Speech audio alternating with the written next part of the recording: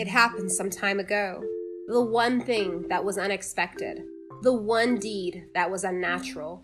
The moon, who before then was the silent witness to everything, now decided to give in, to finally, after so long, let himself go. Seeing Amber there in the park in the middle of the night, alone, vulnerable, he decided to take a chance, to give in to his injurious desires on that cold night in Colorado. As Amber lay there, incapacitated, the moon saw his chance. He came down and gave in to desire and greed. He abused, bound, tortured, and after strangling her, left her to die. What was this he had done? What had gotten into him? This was not him. He tried to convince himself that this was all a bad dream. But nothing could change the fact that he had gone too far and was now a criminal. Never before had he let himself go this far. But it had always been there, like a predator lying in wait inside of him. This desire to rape, to abuse. He had amused himself with such fantasies, and deep down, just watching was not enough anymore. So when the chance presented itself, instead of helping a woman in need, he took advantage of her. After being strangled, Amber passed out. But when she regained consciousness, she ran into the middle of the night, through the streets. She ran for her life, for her son, for herself. She had to survive this. There was no way she would just die.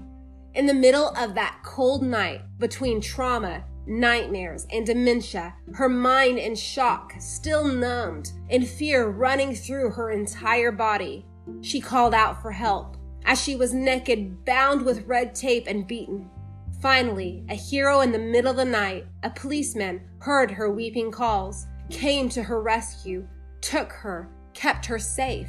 The police suspected this was the work of an experienced criminal, of a monster. This kind of brutality and violent attack is only learned through experience. This doesn't just happen once. There has to be more. Someone just doesn't do this in their first crime. But if it is his first time, what will he do next? But if it is his opening act, what sort of tragedies are there to come?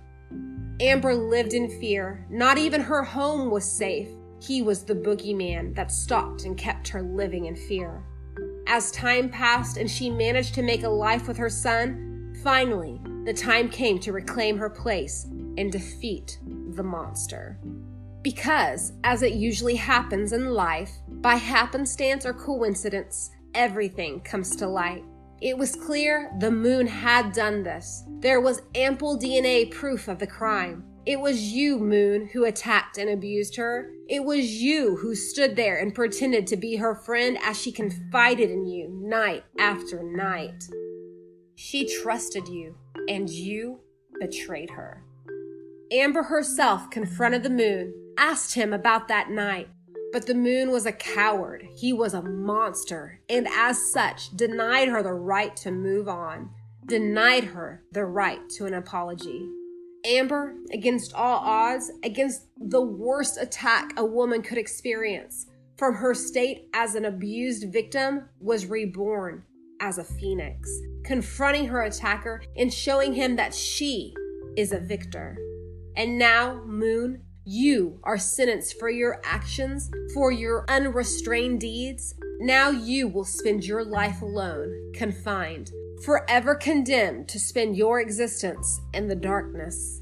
Let your demise be a warning to all. If you abuse, if you rape, if you cause harm, not even time will keep away the punishment for not respecting, for causing abuse, for giving in to greed and the fleshly desires of that wicked heart. Amber Smith.